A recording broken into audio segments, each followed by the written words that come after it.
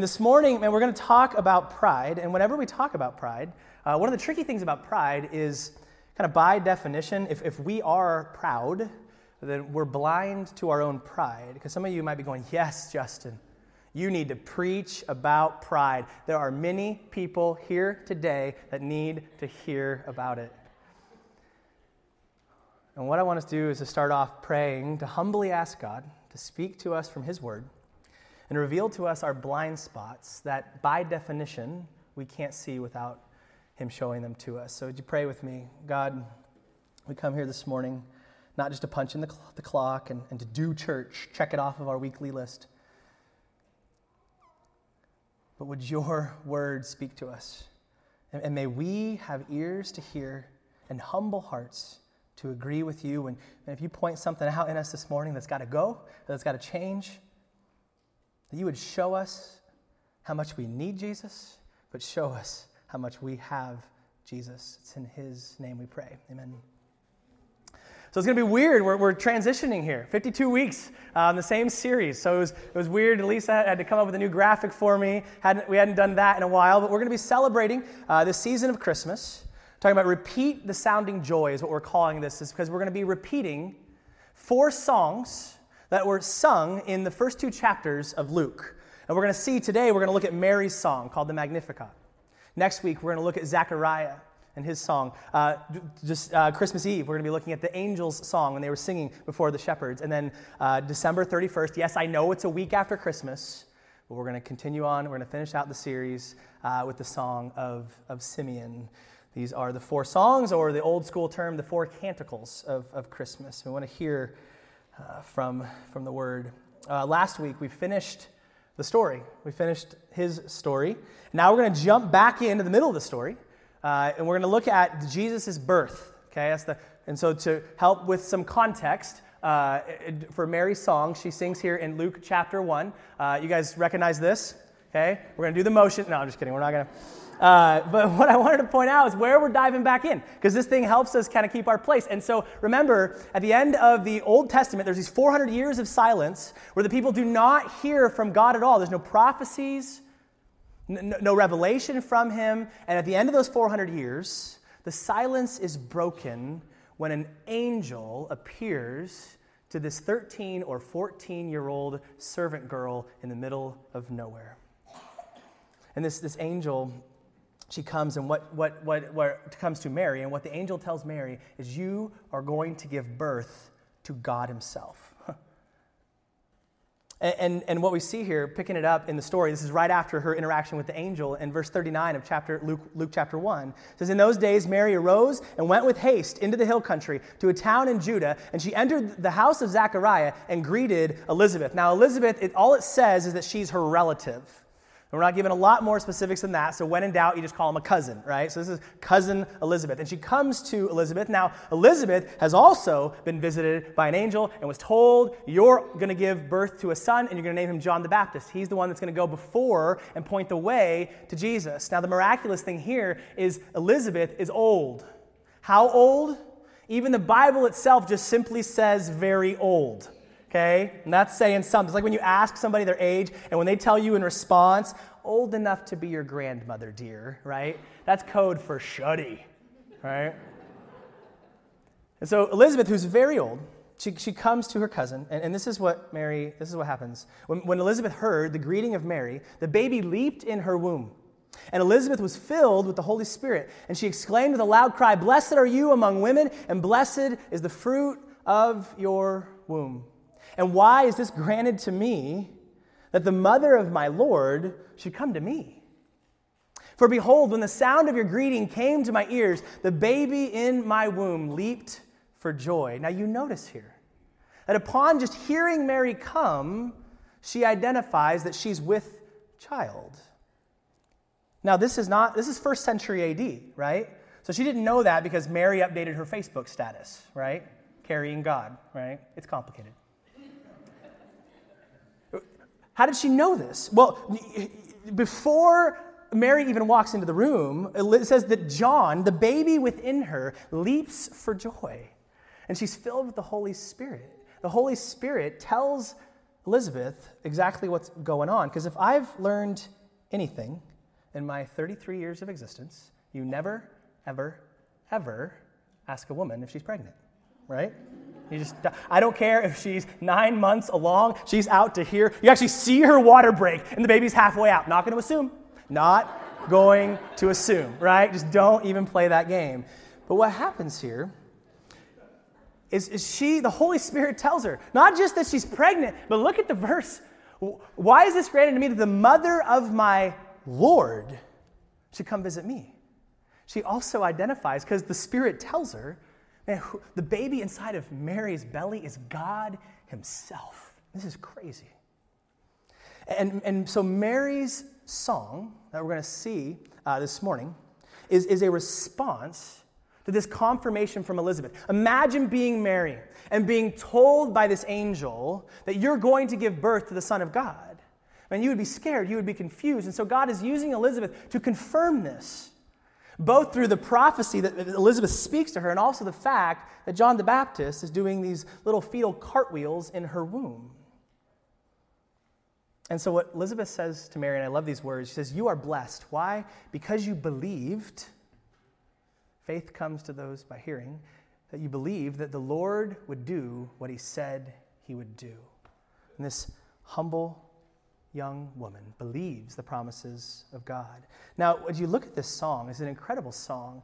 And this girl, again, most likely 13 or 14 years old, in this song, we're going to see the girl knows her Bible. She knows her Old Testament. Whereas many 13-year-olds today don't even know where the Old Testament is, okay? It's behind the new. Mary is drawing, and we'll see she has allusions to the Psalms, to the prophets. In fact, if you go back to Samuel, and you remember Hannah, who's given this son, also miraculously she was barren, the song she sings in the temple as a response to that baby being born is very, very similar, if you go back and read it, to what Mary's praying here today. She's drawing from the Old Testament, and this is a testimony to her upbringing, right? Her parents. And parents, I want to charge you, and the best thing you can do for your children, it's not making sure you put aside their dividends every year, not making sure that they get into a good school and that you pay for their college. It's that you are teaching them the Word of God every single day and pointing them to Jesus.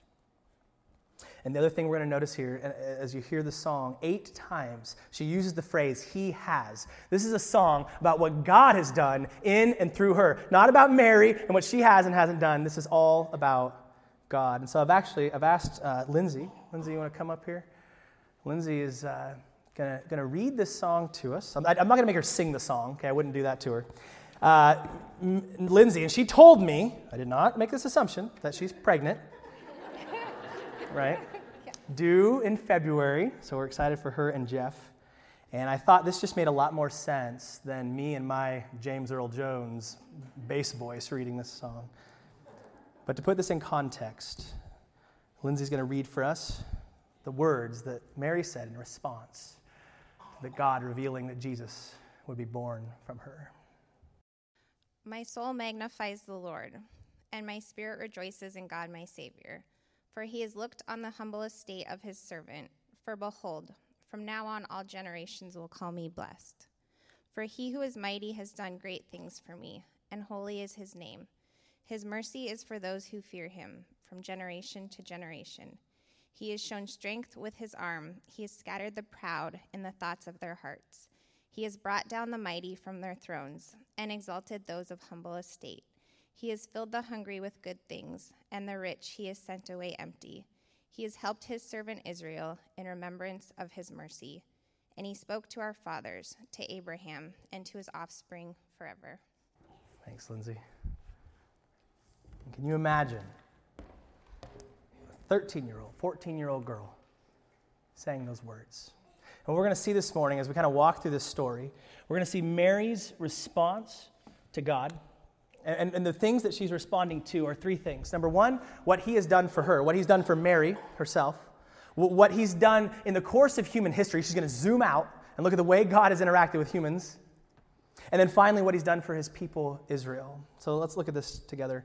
verse 46, the way Lindsay read it. And Mary said, "My soul magnifies the Lord, and my spirit rejoices in God, my Savior." Now, this song is often called the Magnificat.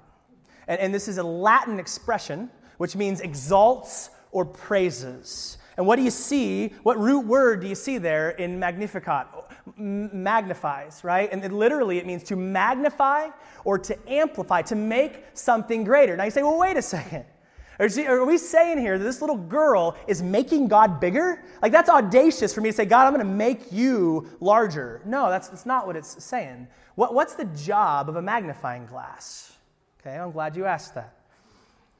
Because I want to go turn to where I always turn for my theological musings. Honey, I Shrunk the Kids. You remember this wacky neighbor, or this wacky scientist, Rick Moranis? He shrinks his children and his neighbor's children, and they're so small that he can't even see them without a magnifying glass. Now, what does the magnifying glass do? It doesn't make his children any bigger. What changes? What changes is his vision of his children. See, the point of a magnifying glass is to make the object larger, that the object would occupy more of your vision. Can you and I make God bigger? Of course not. God is not like some deflated beach ball that our worship expands him. And he's like, thank you, Justin, right? You're making me larger. That's not what's in view here.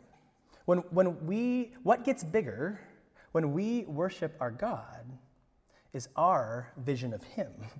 God stays the same. He's the same yesterday, today, and forever. But what changes, what gets bigger is our vision of him. And there's something about God that Mary is responding to that makes her vision of him huge. In fact, the next expression is that my spirit rejoices in God, my Savior. That word rejoices, it literally meant to jump for joy. What's the last time something in your life has literally made you jump for joy? Like to come off of the earth, like the ending of a really bad 80s movie, right? Where they just freeze it in there. What's caused you? I was thinking maybe I've watched a basketball game or something in my life that's caused me to actually jump up and down because of how excited I was. And this is what Mary's saying is happening here. There's something that God has done for me that causes me to jump up into the air and see God in a bigger way than I've ever seen him before. What is this? What is it that he's done? And she says it in the next verse. There's the connecting word, this is why I'm rejoicing, why I'm exalting him, for he has looked on the humble estate of his servant. For behold, from now on, all generations will call me blessed. For he who is mighty has done great things for me, and holy is his name. Now notice here, what is it that expands Mary's view of God to cause her to jump up and down for joy?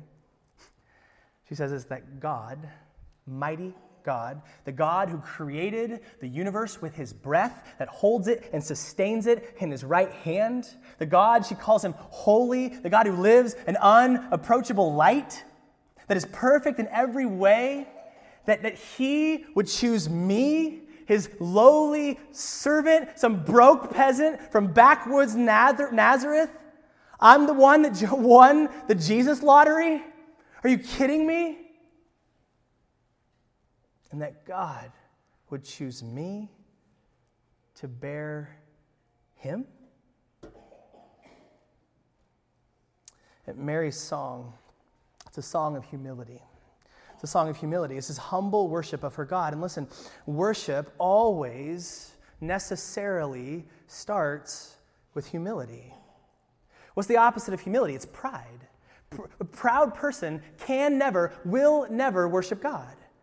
If there's not humility, there's not worship. So what is humility? If it's so foundational to our worship, what is humility? Well, the word humility, the Latin root of it is hummus, which is delicious. But also, it means earth or soil. Okay, so what is it saying? A humble person is one who is lowly, but both in their physical prostration, always make sure you get that word right, low to the ground, right? And what? You go back to Genesis. How did God create Adam and Eve? How did he create Adam? From the ground. In fact, the Hebrew word also finds its root Adam in the earth. And so here we are, created from the dust. That when we worship God, we are in our proper place, low before him, knowing that we are his creation and he is the creator.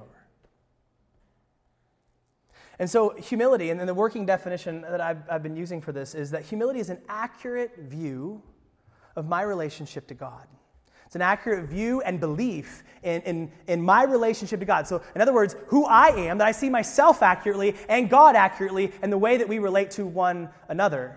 And two things in particular, God's holiness and my sinfulness.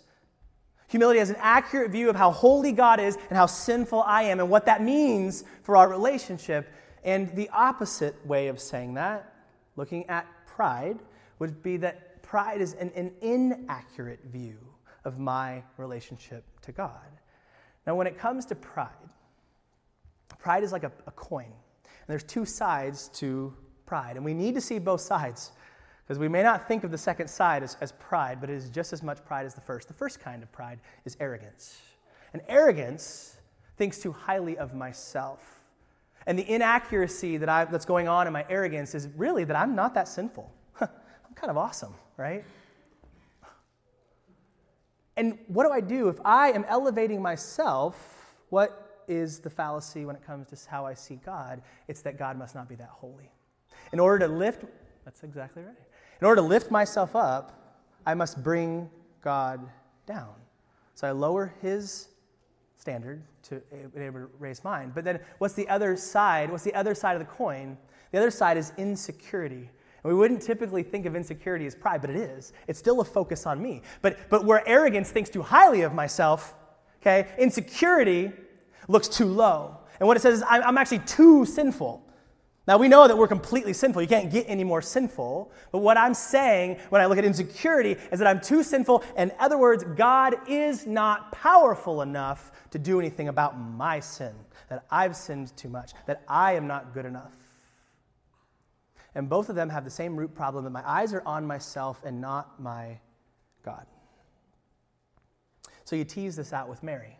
If Mary was arrogant, if she was proud on the arrogant side of the coin, when she got the message that she was carrying baby Jesus, she would have just kind of winked at God.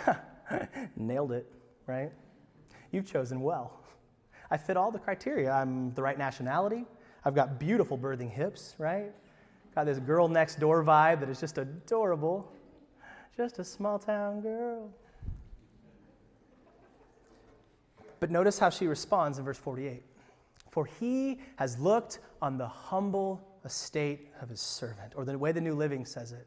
For he took notice of his lowly servant girl. Her response is, you would even notice me? It's that, God, you even knew who I was? Humility. And if Mary was proud on the insecure side, she would have responded. You remember the story of Moses in the burning bush. I've been reading this last week, and what stood out to me is 5 or 6 different times when God tells Moses, I've chosen you to set my people free. And how does Moses respond? Lord, I can't do it, and here's why. I stutter, right? They won't listen to me. My skin cracks in the desert heat, right? He comes up with all these reasons why he doesn't fit the bill. And God goes, look, man, I could use an asparagus. I don't need you. This is not about you. What I'm about to do is because of my power and my promises. And you contrast that with Mary when she's approached by the angel who tells her she is going to give birth to the Savior of the world, God himself. How she responds earlier in Luke as she says, I am the Lord's servant. May everything you have said about me come true. She just simply says, you're in charge. You created me.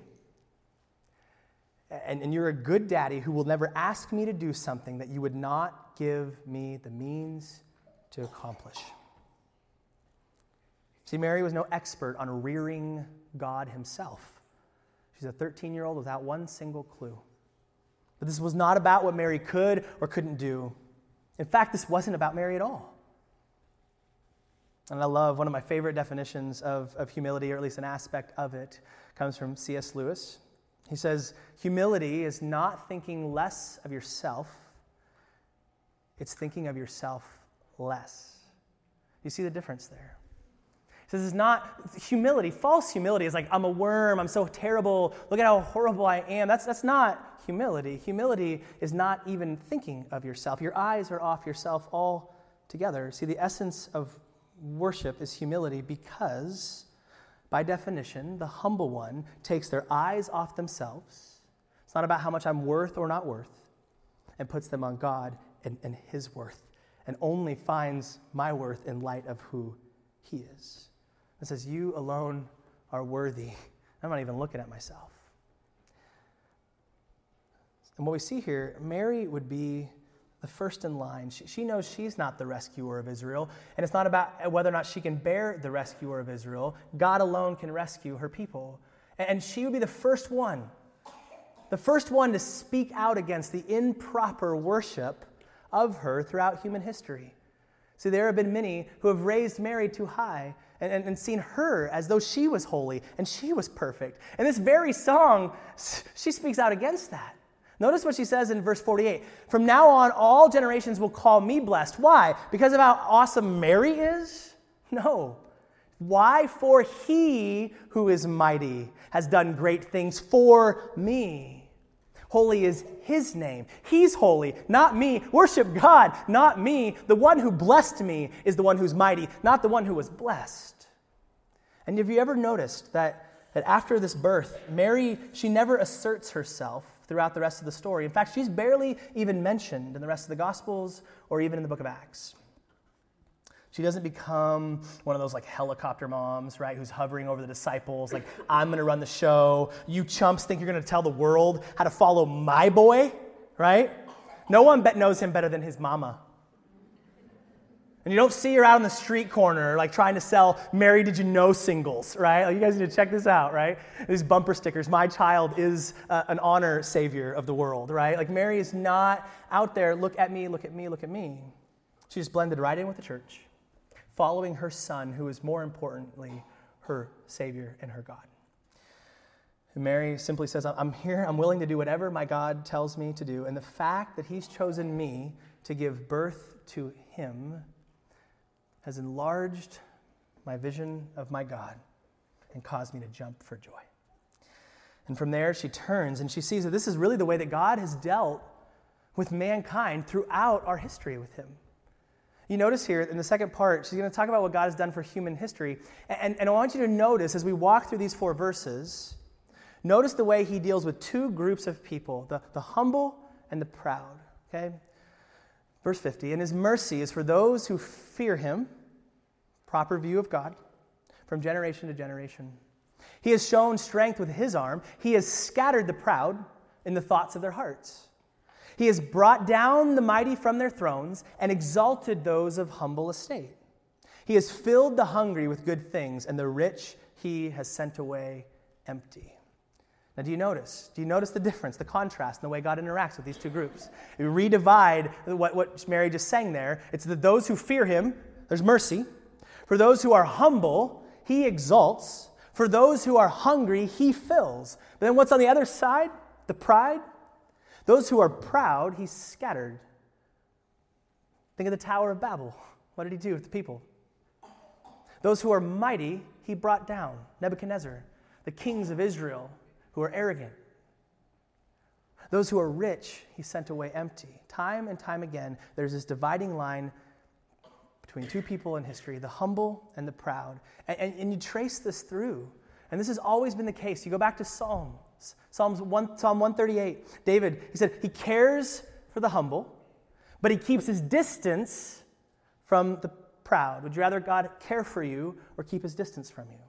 Matthew, Jesus said, those who humble themselves will be exalted, but those who exalt themselves will be humbled. You do not want God humbling you. James 4, God opposes the proud, but he gives grace to the humble. We do not want God in opposition to us. We want his grace. And so what's going on here? I mean, why is God like this? Why is it that he's opposed to the proud but draws near to the humble? Is God like one of those insecure bullies, right? He has to surround himself with weaker, dumber cronies who are just like, yeah, man, you're awesome, right? give him a swirly, right? Just kind of following around. And like maybe is God insecure about himself and he doesn't want rich, well-fed people around him because that's going to make him look bad? God is not insecure about who he is. So why does he do this? Why is he like this? Well, I brought something this morning. I brought some bread. All right? Now, if I was to offer this to somebody in the crowd, how would you interact? How would you receive this bread? Well, a lot of it's going to depend on where you're coming from, all right? So let's say that I offer this to Danny, all right? Danny, if I'm going to offer this bread to you, you can stay there. I won't make you get up. So let's say that Danny is really, really rich. I mean like swimming in champagne rich, or at church, we're swimming in Mountain Dew, okay? Swimming in it. And she's got everything that she needs, right? Now, if I offer this bread to Danny, how is she going to receive this bread? She's going to look at me and go, is that name brand, right?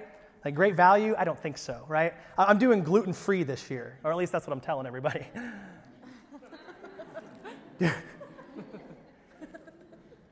Does she need this? And even if she accepts it, she might kind of roll her eyes like, great, Justin, a loaf of bread. I'm going to sit here and gnaw on a loaf of bread, right? If she doesn't think that she needs it, her position before me is going to be closed-handed, right? But then I come over to Chuck, and for some reason, same home, but totally different situation. He is starving, right? I'm not talking like I forgot to eat breakfast this morning, I only had coffee. Like it's been days and days since he's eaten. And I come to Chuck, I say, Chuck, would you like this loaf of bread? He's not going to ask if it's name brand. He's not going to ask if I have something better up on stage. He's going to say, thank you. And his position before me is going to be open-handed, and he's going to receive this bread, and he's going to eat it because he's starving. Do you want the bread? All right, there you go. Thanks, sir. You're welcome. You're welcome, Danny. What Mary sings here, she says, he has filled the hungry with good things, and the rich he has sent away empty. What's the difference? What's he talking about here? It's not about who has food and who doesn't. It's the disposition of the heart. There's two kinds of people. There are the proud and there are the humble. There are those who are hungry and there are those who are full of themselves. And the proud, Jesus comes to them. You remember in Revelation, we were reading there's 7 churches that John writes to, and Jesus, he's actually the one speaking to these churches.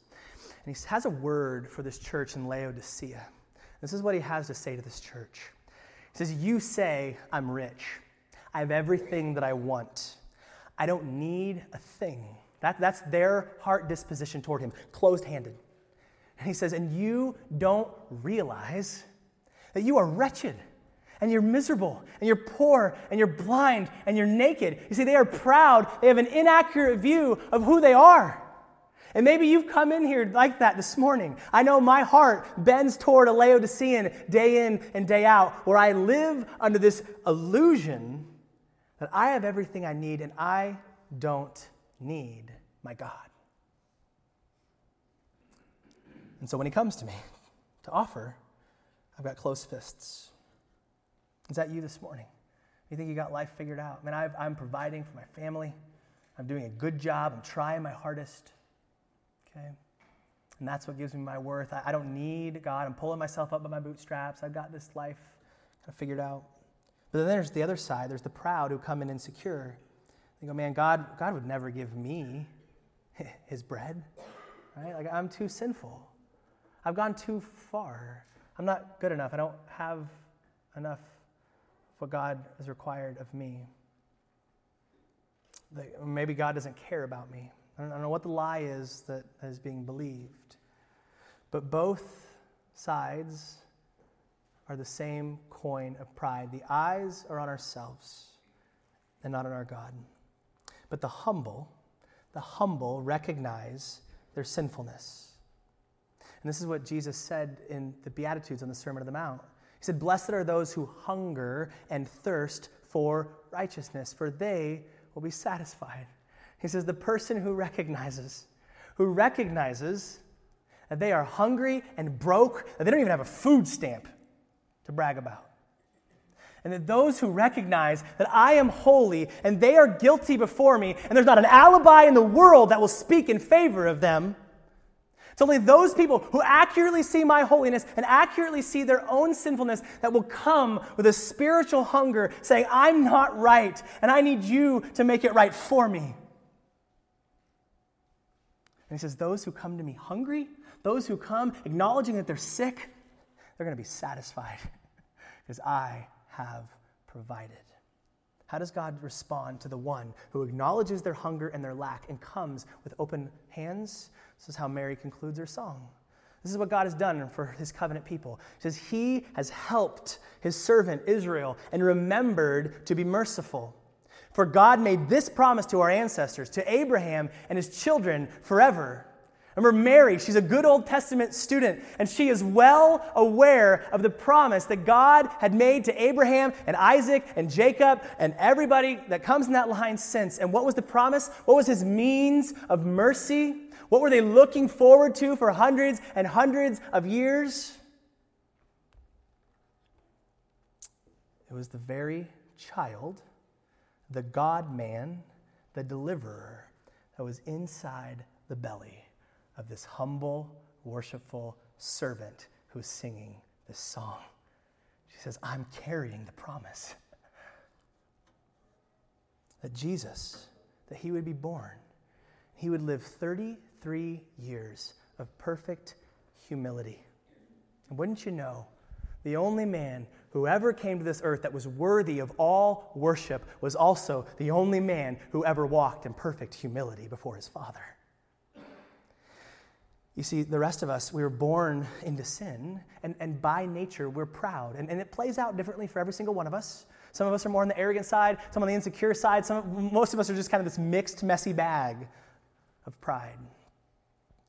But Jesus, he humbled himself by taking up his cross. Humbling himself, Paul said in Philippians, even to the point of death on that cross. Why did Jesus humble himself? Because you and I never would. I'm not humble. Jesus was humble for me. You see, like Mary, can you imagine that God would choose you, that God would choose me to place his own son inside of? But here's the beautiful truth, brothers and sisters. Paul says about this in Colossians 1. He says, to them, to the church, God chose to make known how great among the Gentiles are the riches of the glory of this mystery. And what's the mystery that he's revealing? Which is Christ in you, the hope of glory. The way the New Living says it is, this is the secret. Christ lives in you. Now, no, we don't have physical Jesus inside of us. It'd be awkward having a 33-year-old man inside of in this case, another 33-year-old man, right? That's not what he's saying, but the Spirit of God, the Spirit of Jesus himself lives inside of me. And the moral of today's story is not go out and be more humble. We can't do that on our own. The moral is Jesus was humble for us. And now, with his Spirit living in me, he will be humble in and through me. The moral is take your eyes off yourself and put them on Jesus. And like Mary, do I believe against all odds that God would choose me to put his son inside of me, that he'd come down to earth as a fragile baby and die in my place. John Piper summed it up. He said, the only people whose soul can truly magnify the Lord are people like Elizabeth and Mary, people who acknowledge their lowly estate and are overwhelmed by the condescension of the magnificent God. He says the only people whose souls will truly magnify the Lord, that will see him as he is, that will jump up and down for joy in response to him, are those who understand that they are but dust, that they are sinful and that he is holy. They're unworthy to walk into his presence on their own, but Jesus. That God would condescend to man in the form of a baby and die in our place. Would you close your eyes with me? I just want to do some heart work with us this morning. Father, we come from very many different places in this room this morning. And what I ask is that your Spirit would humble us before you, that we would get low, the hummus, the dirt, and the soil. We are the created ones. You made us, therefore you own us. You're in charge of us. You tell us what to do. You tell us what our purpose is. You tell us if we're right or wrong. And Father, there's some in this room this morning who are leaning on the arrogant side, who think they've got life figured out, that they've got a good job, they're providing for their family, that everything's rolling, that kind of got this life thing on lock, don't really need you. There's some of us who are on the insecure side, that are overwhelmed with anxiety and fear, that we're not good enough, that we can't figure this out, that we can't do it, that life is overwhelming. On either side, Lord, our eyes are on the waves around us like Peter walking on the water and not on our Jesus who can sustain us. Father, may we believe this morning that the problem of our sinfulness alienating us from your holiness was solved at the cross. And the only way that we can worship you, we are not worthy to come into your presence, but we can now boldly march into your throne room because Jesus was worthy.